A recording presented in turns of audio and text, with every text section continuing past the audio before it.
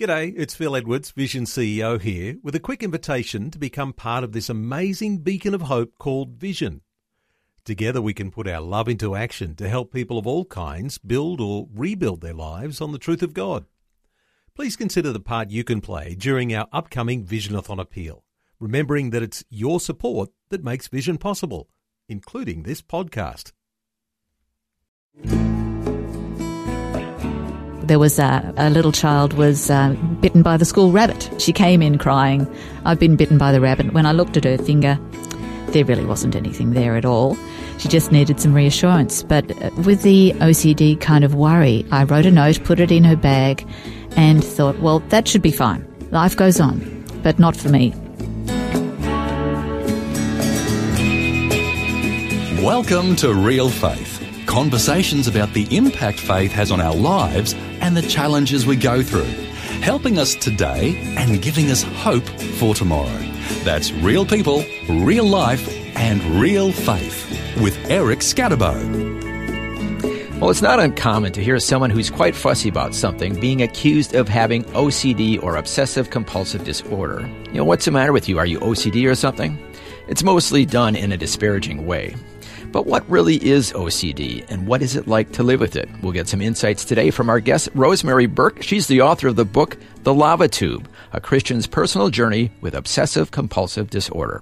Rosemary, welcome to the program. Thanks so much for having me.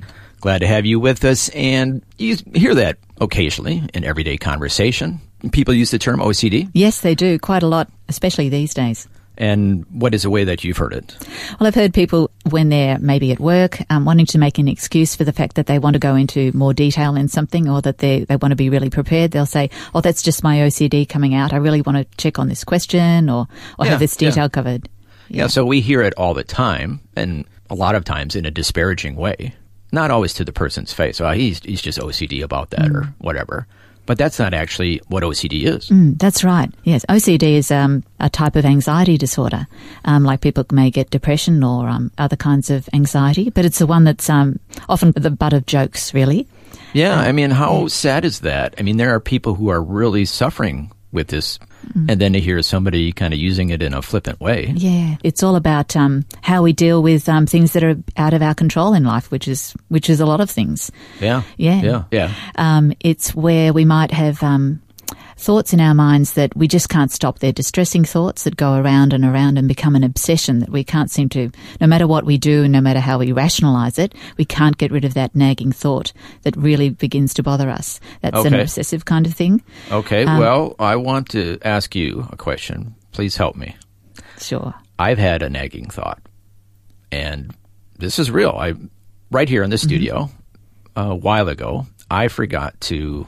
Well, actually, I incorrectly put in the security code. And then the next day, they pointed out, hey, somebody forgot to put in the security code. So since that time, when I leave this building, I double-check. Did I put it in? Is the light on? Double-check the door. And sometimes I'll be in my car, and I'll be thinking about stuff. I'm like, oh, now did I do it? And I'll go back. I'll walk all the way back and check, is the security light on? Is the door locked? You know, I'm getting kind of obsessed about this because I don't want to, be told again, hey, somebody forgot to put the security code on. Please tell me, Rosemary, do I have a problem? Eric, it only becomes a problem if you find that you might go back to the car maybe 2 or 3 times and go back and check that you've done the locking up properly. Or you might get to after dinner time and you might think, maybe that was yesterday that I locked up properly. Maybe tonight I didn't. I better go back and check again. Well, I'm feeling better now. If I go back and I check the door and it's locked, I'm fine. I go home and I don't think about it again. Yeah. What happens with somebody who has a problem? Yes, it would be that that person can't get it out of their minds.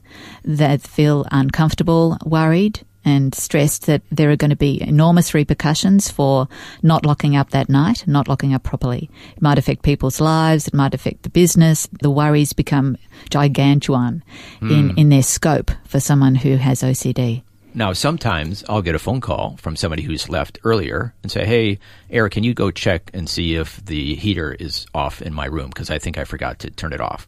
And then I'll go check. I'll say, yeah, it's off. And then they'll go on with their lives. Now, somebody who's starting to get into unhealthy thinking, even though they've been told the information that they needed, they'll still worry about it. Is that kind of the difference between like healthy concern and a problem? Yes. Look, it could be. It could be that it starts to become a bit of a habit, those worrying thoughts, that even to have the reassurance of a colleague that that the heater's off, that they can't trust themselves that they have turned off that switch, even though they have. So it keeps on going around and around in their mind, even though they've been told the information that should have relieved the anxiety. Yes, that's right. And rationalising and checking doesn't seem to be enough to get rid of that nagging thought. Now, you know about this. I do. From personal experience. Let's find out your story. Let's go back to when you were very young. When did you first start to notice that things were not quite right? Not quite, yes. Look, I had a very happy-go-lucky childhood in the main, but round about the age of 12, and I'd grown up in a Christian home and was a very good girl.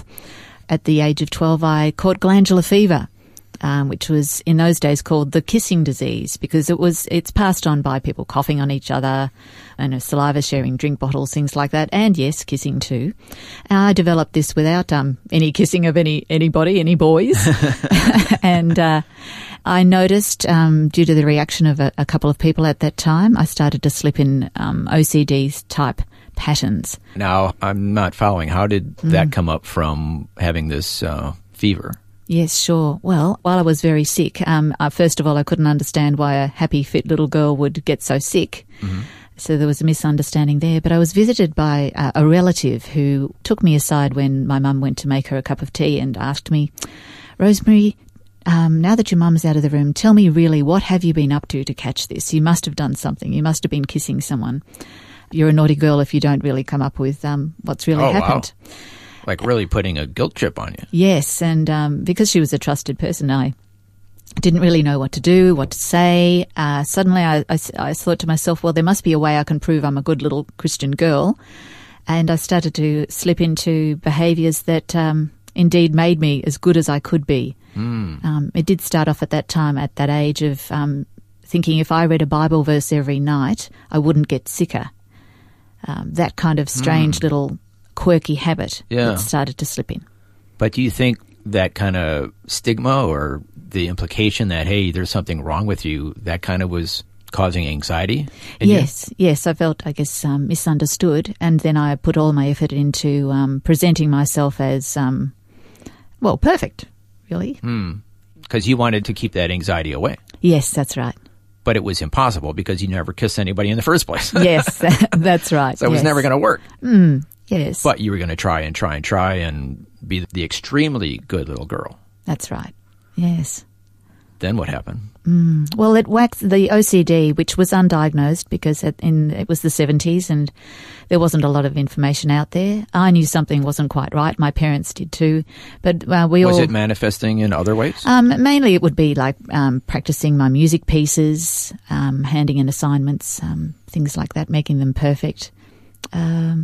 Writing things 3 times to make sure that they were done because I like the number 3 and all kinds of strange things. Wow.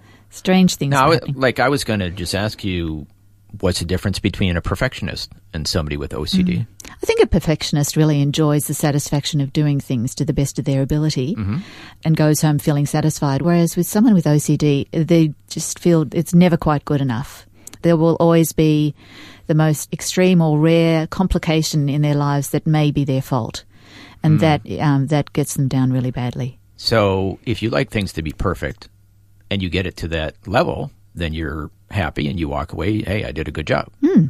But somebody with OCD, they're just never going to get to that point of being satisfied with it. Yes. Is that what you're saying? That's right, yes. Okay. Yeah. Getting back to your story? Well, it waxed and waned through my teenage years, and once I got to move into nursing, things seemed to settle down. It would just those obsessive and compulsive thoughts would only come on when I was under a lot of pressure, maybe exam time or something like that. But most of the time, I was feeling pretty good. Okay. Now let's fast forward to your adult years, and it kind of came up again. Yes, that's right. Things were going pretty well over the years with the those OCD type feelings. Occasionally, I'd be a little bit suspicious of myself, wondering if I was getting some tendency towards anxiety. But I thought, no, I should have everything together. I know what I'm doing. Have a strong faith. I've studied a little bit of counselling, communication. No, I'm all good. Okay. Unfortunately, when I became a school nurse, this was when my children were quite young. I have 2 children. And the job became quite stressful. I started to notice anxiety building up inside me at work. And this is where things really began to unravel. Okay. What were you anxious about? It seemed that when children would come to the sick bay, instead of assessing them in first aid with first aid measures, I started to tip into worrying about all the things that might happen to them, the very rare situations that might be involved in why they'd come in the first place. What would be an example? An example would be there was a little child was bitten by the school rabbit. Okay, and, that happens. On the end of her finger, and she came in crying, "I've been bitten by the rabbit." When I looked at her finger, there really wasn't anything there at all. She just needed some reassurance. But with the OCD kind of worry, I wrote a note, put it in her bag, and thought, well, that should be fine. There's no scratch. There's nothing there. She's happy again. She's gone back to her classroom. Life goes on. Life goes on, but not for me. A few minutes later, I was worrying, what if she doesn't take the note out of her bag and give it to her mum? She might develop an infection that nobody knows about. And it might go. So this is where it's getting out of the realm of normal concern. Yes, into the stratosphere. Yeah. I call it. So the scenario would go that she would then get really sick and die, and they would lose their child. She wouldn't get to grow up. Oh my goodness! Everyone would hate me. Would be incompetent. Is this like 2 a.m. You're thinking about this? Quite quickly. Yeah, and then again at 2 a.m. as well, yes. Oh, wow. So it's just coming back. This is just haunting you. Back again. So I went to the phone and I rang up and left a message on the answering machine of the family home and said, your little girl has been bitten by the school rabbit. All looks good, but I just wanted to let you know. Take her to the emergency room right away. Oh, well, I knew not to do that, but it felt like that. It sure did. Yeah. But then half an hour later, I thought, I wonder if their answering machine works. Maybe it's broken. Oh, my goodness. So we're back to the start again. Maybe she won't take the note out of the bag. So I rang up again, and the grandma of this little girl answered the phone, and she quite gruffly said, "Yes, I did get your message. I know about the rabbit. It will be fine. I will tell her mother." And to me, that was... Just leave me alone here. Yes. So that was reassuring in a way, because I'd had the backup of grandma. But then I started to think, well, what if grandma gets sick and doesn't pass the message on? So here we go. Oh, paralysis by overanalysis. Yes, perfect. So that unfortunately started to tip into a lot of the children that were coming to sick bay for various reasons. Oh, wow. Yeah. So were you starting to get a reputation? You were sending everybody home. In the last couple of weeks, yes.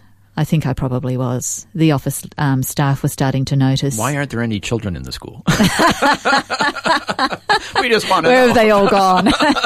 Yes, Mrs. Burke is sending everybody home now. Yeah, so unfortunately, I did have to resign. And oh, wow. So this is the difference between just kind of a little bit of a concern, a little bit of anxiousness, but now this has actually caused you to lose your job. Yes, that's right. It was a professional disaster. Yeah. I set a resignation date, but my stress levels with the anxiety were so high, I didn't get to that date, and I left early. Wow. Yeah. Our guest today is Rosemary Burke. She's sharing her story about her battle with OCD, or obsessive-compulsive disorder. We're going to take a break, and when we return, we'll find out how her faith has helped her to heal and how she's in a much better place these days. That and more when we return right here on Real Faith.